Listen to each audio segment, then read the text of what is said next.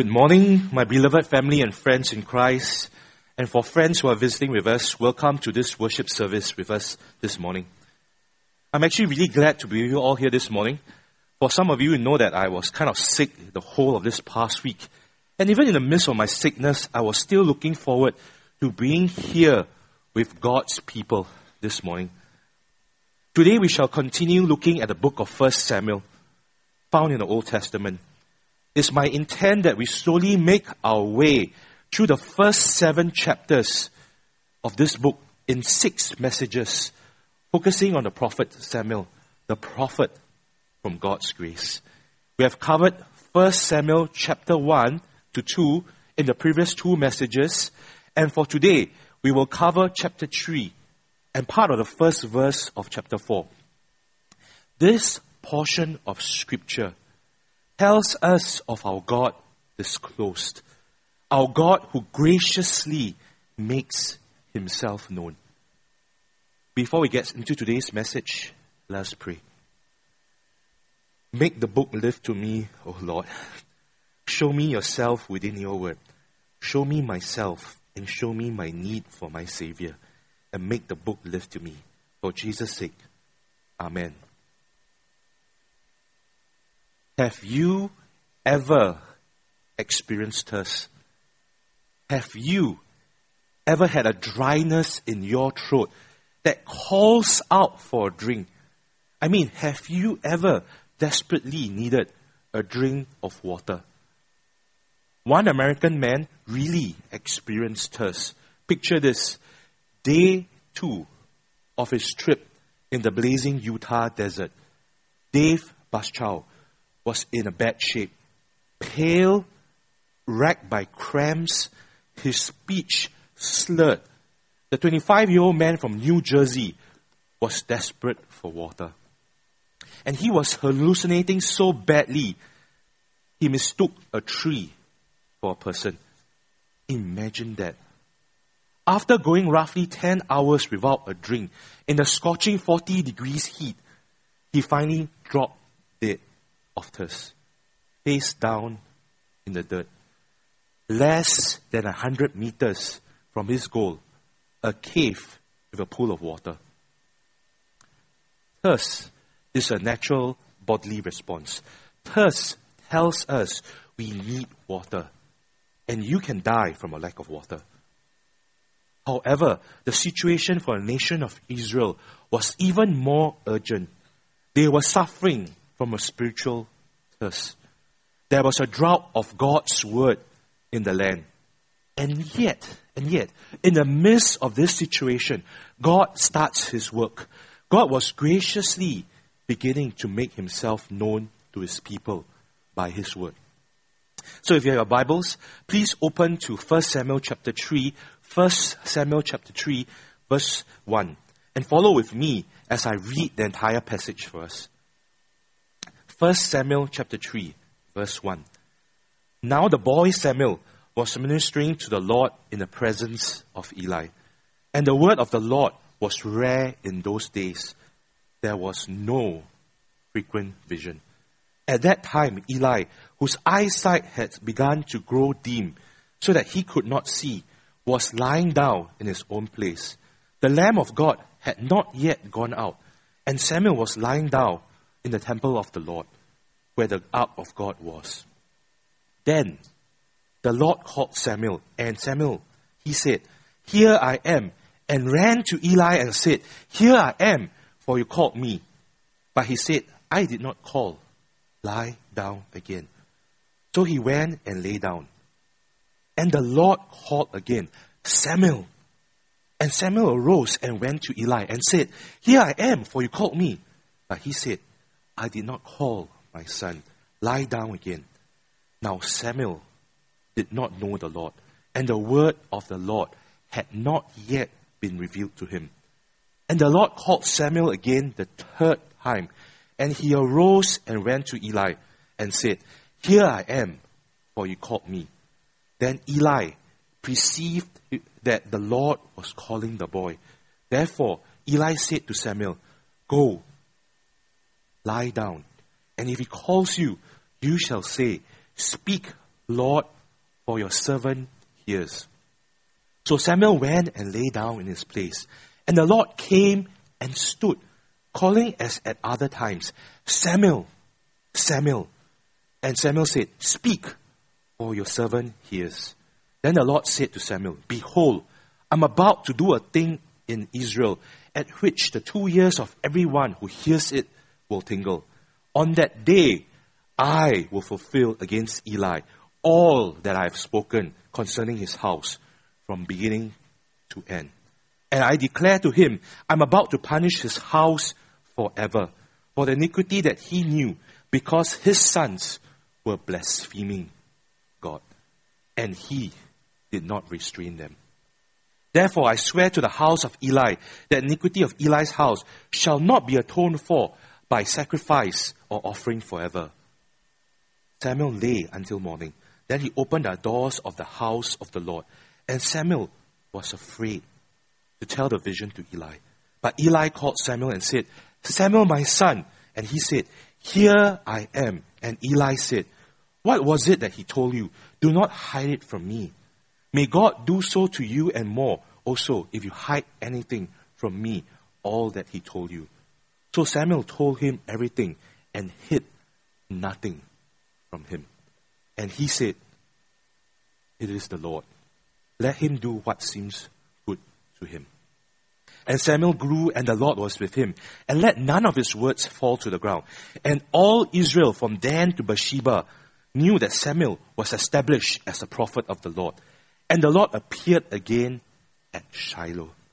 For the Lord revealed himself to Samuel at Shiloh by the word of the Lord.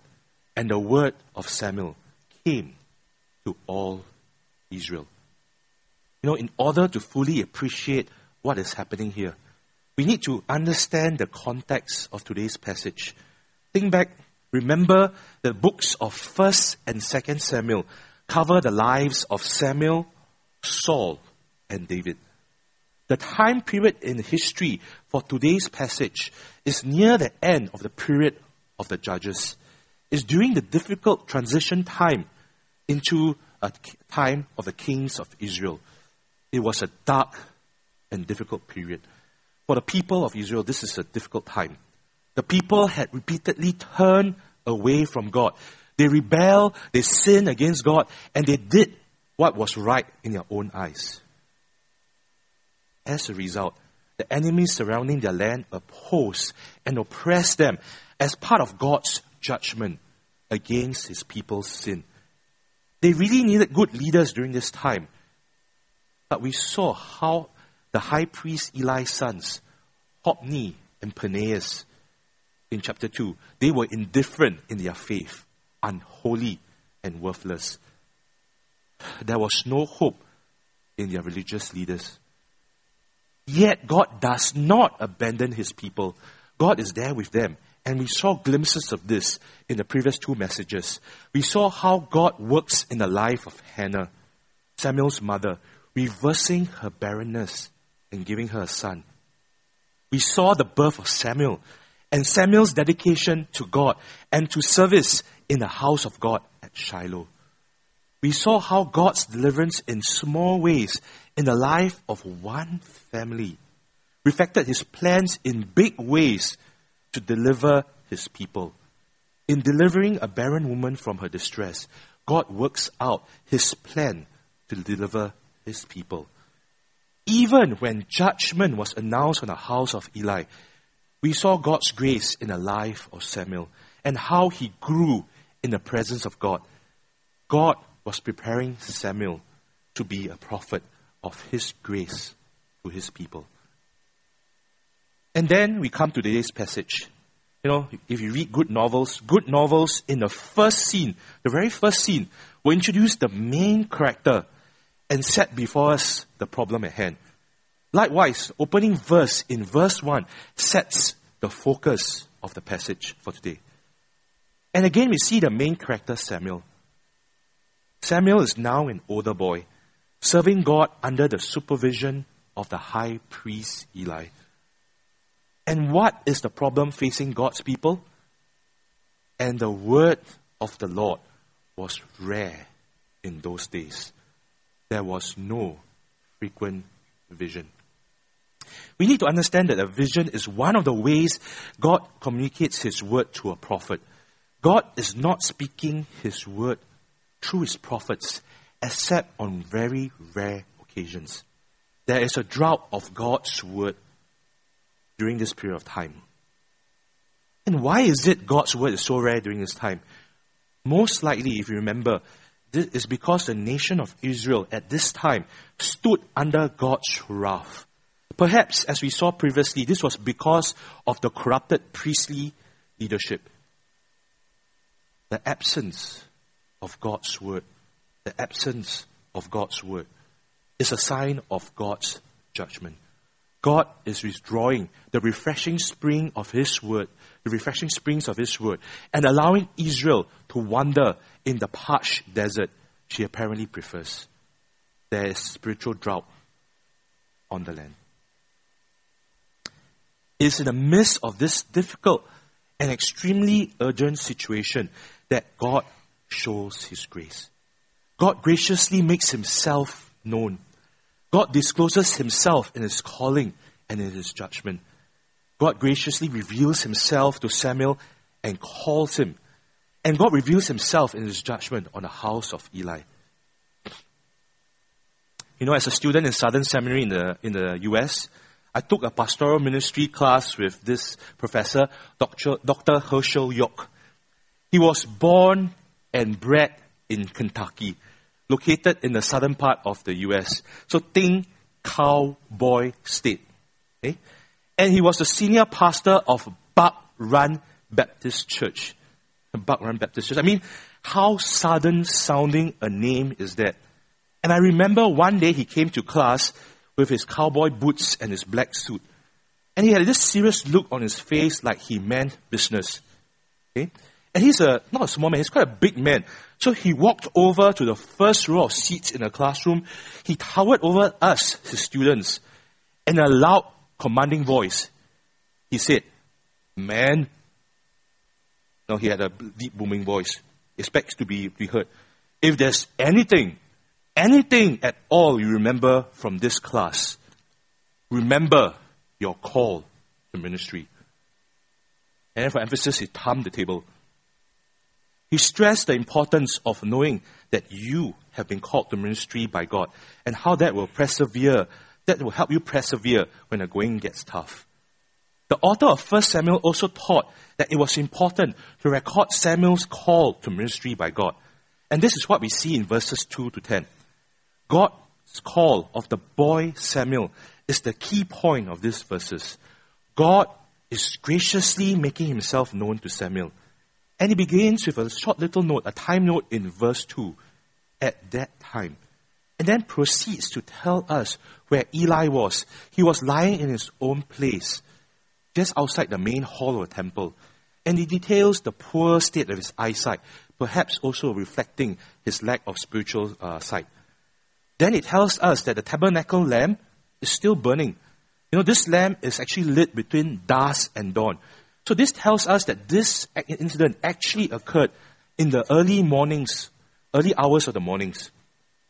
And it gives us the location of Samuel's sleeping quarters within the temple. You know, all this really sounds like minor details, but when we finally get to verse 4, it gives us the main verb. This verb, then, it gives us a main verb highlighting the main action of this section. Then the Lord called Samuel. The verb calls occurs 11 times in verses 4 to 10, leaving us no doubt about the key idea of this passage. God is calling Samuel. You know, and if you're like me, when you're actually preparing to teach or preach, you read the passage slowly and carefully. And if you read like me, you may wonder, Samuel, why are you so slow? You know? And you wonder if God's call will actually succeed. Apparently God's call was so clear and so audible and so loud that Samuel mistook it repeatedly for Eli. And here was Eli actually asleep outside the main hall of the temple. Samuel seems willing enough and seems eager enough to obey. But why is that he's so slow to understand what is happening? Why is he such an expert in totally missing the point? Verse 7 tells us why. Now Samuel did not yet know the Lord, and the word of the Lord had not yet been revealed to him. This statement explains, but does not blame. The point is, up to now, Samuel has not yet had any direct experience of God.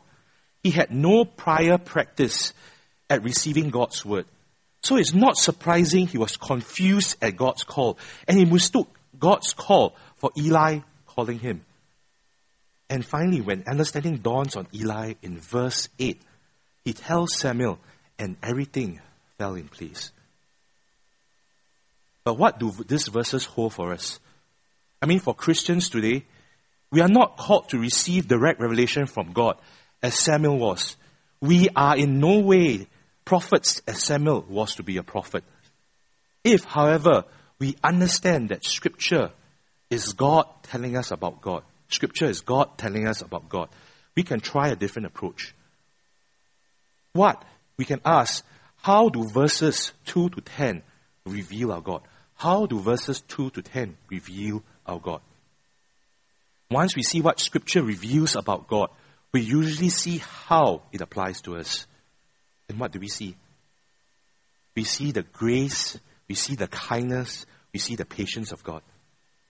God first reaches out to Samuel. He initiates the first step. He calls out to Samuel. And God is kind and patient. He is in no apparent hurry. He gives Samuel time to catch on. He does not scold Samuel for being slow. No, and it's not like people Singaporean. He does not launch into complaining how Samuel never ever seems to get anything right. Here with Samuel, we have a glimpse of who God is. He's gracious, He's kind, and He is patient. This describes Samuel's God and ours.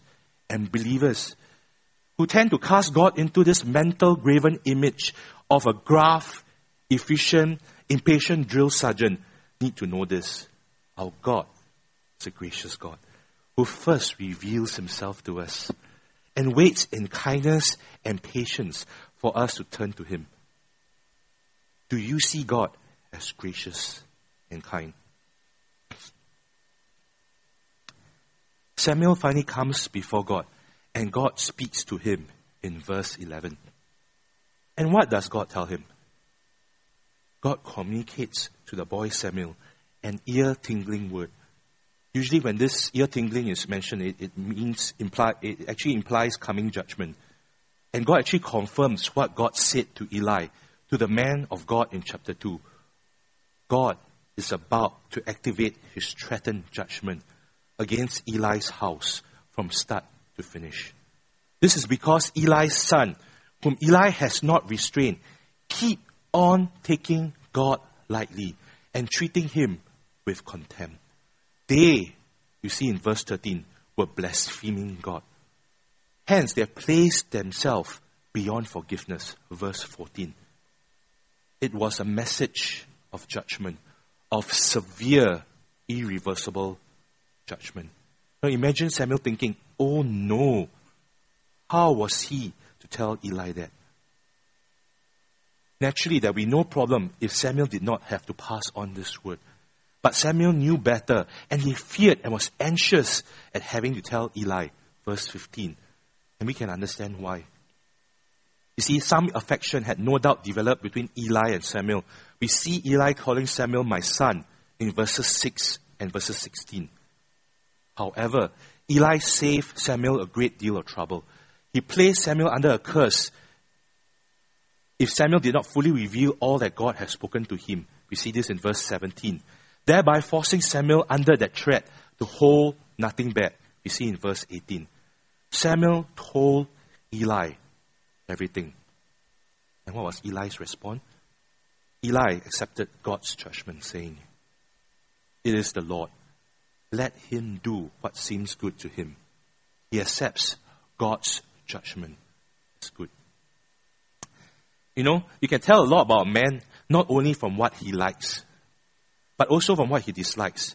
If you find out this man actually disliked dishonest, shady dealings in his business, then you can have, with some confidence, say that he is an honest businessman.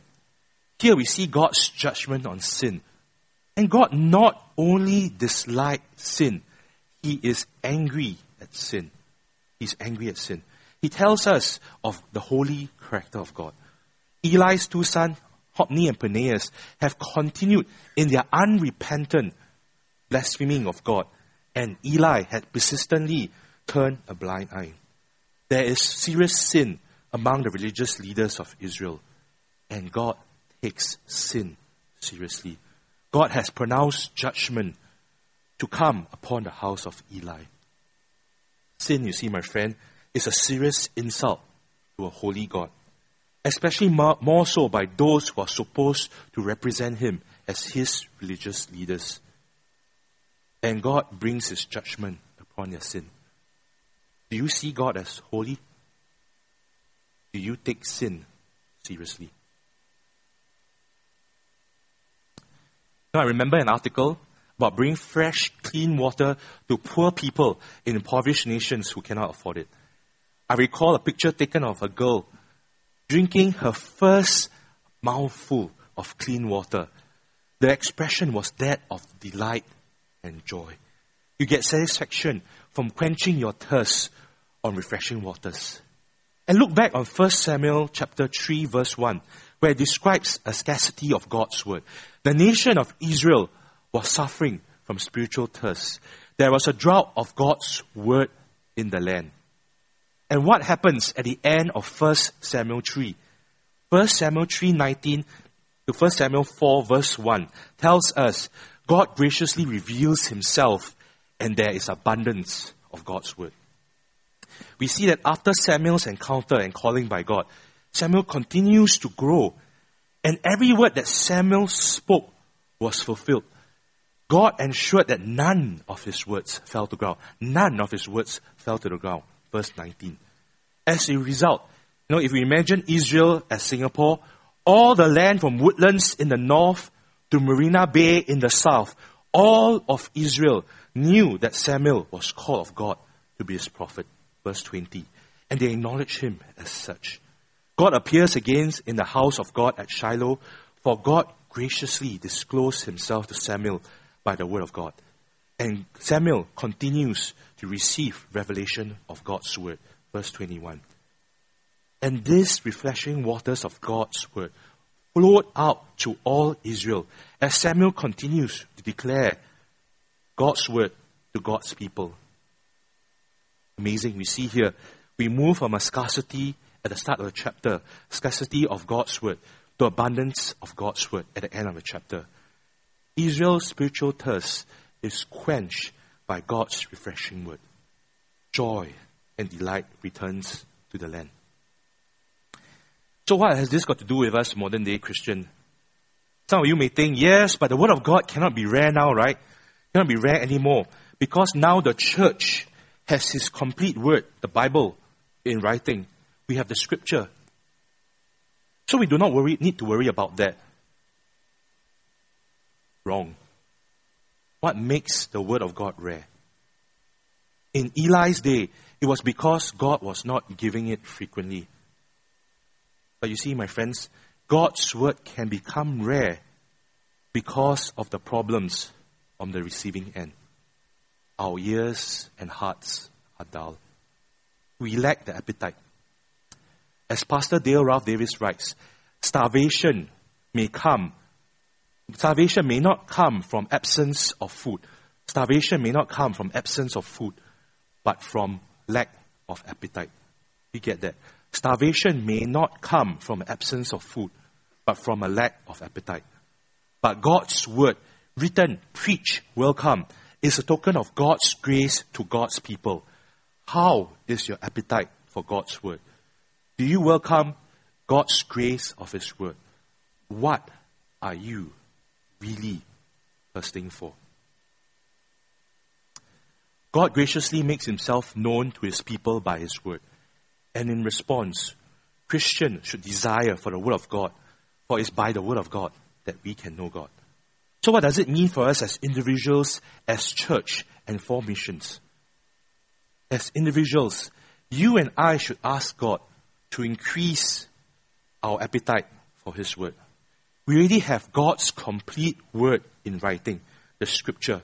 And if you and I are honest about it, it's not as if that God's word is actually rare in our times in Singapore. Ask yourself, how many printed copies of the Bible do you have? Now, those of you who have been to my office, I have several. Many of us have laptops and computers, and we can easily access free Bible software or a website online. And most of us have smartphone. Now, don't try to hide your smartphone now. There are Bible apps which can easily be installed. We have abundance of God's word. And yet, God's word may be rare among us because of our lack of appetite for the word of God. Be honest with yourself. Does this reflect your situation? If this is so, we should confess our lack of desire for God's word to God and repent, and desperately pray for God to increase our appetite for His word. What about us as a church?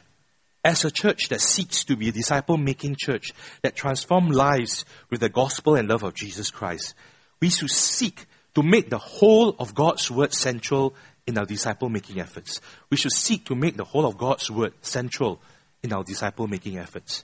You know, in our contemporary times, where the central goal of life is to be happy and to feel good about oneself, the church is often seen as therapeutic, as a place we go to fix our problems so that we can be happy and we can feel good about ourselves. Churches can be so busy with activities that seek to meet people's needs and to solve their problems, and we can be totally missing the point. What people need is to have a clearer sight of God, His glory, His majesty. And He has already made Himself known by revealing Himself in His word. We should seek Him in His thirst-quenching, life-giving word, written, preached, proclaimed, and welcomed. We should seek Him in the whole of His word, not just the parts that comfort us in our difficulties and affliction, but also in the parts that confront us of our sins. The whole of God's word should be central in our disciple-making efforts, for it is in His word that we have a clearer sight of who God is, and we can grow towards godliness. And what about mission? After all, this is Missions Emphasis Month.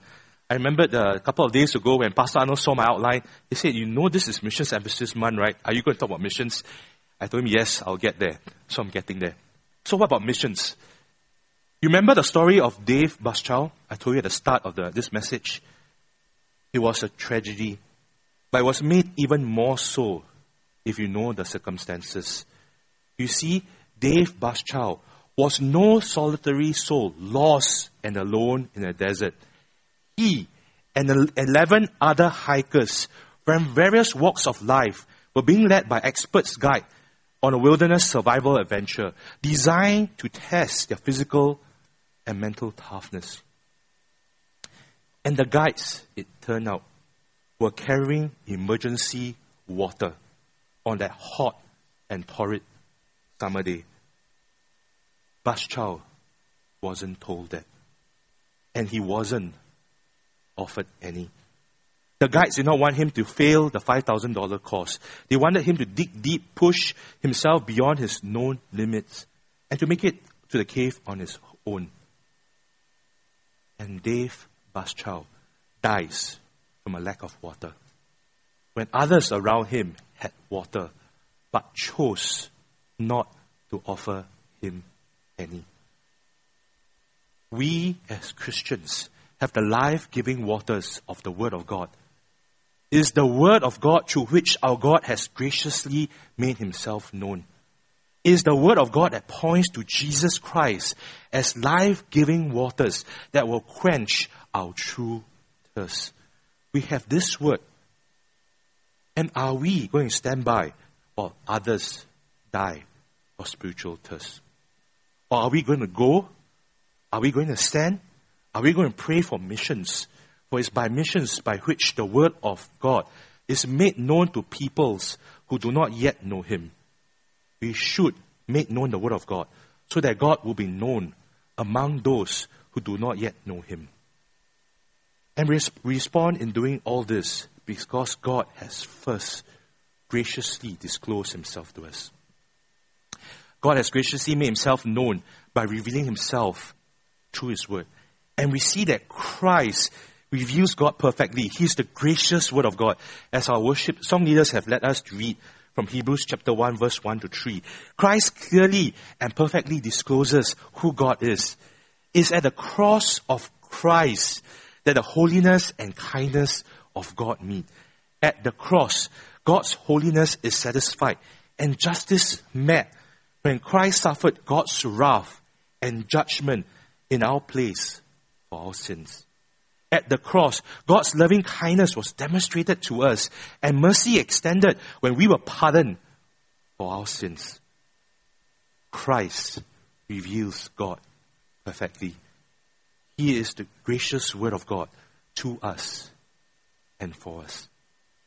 Let us pray. Father God, we thank you that you are God of abundant grace. You first disclosed yourself to us even when we were not looking for you. You are God who chooses to reveal yourself in creation, in your word, and most perfectly in Jesus Christ. Lord, I pray that you will increase our appetite for your word and increase our delight for Jesus. I pray that as a disciple-making church, we will keep your word central in all that we do.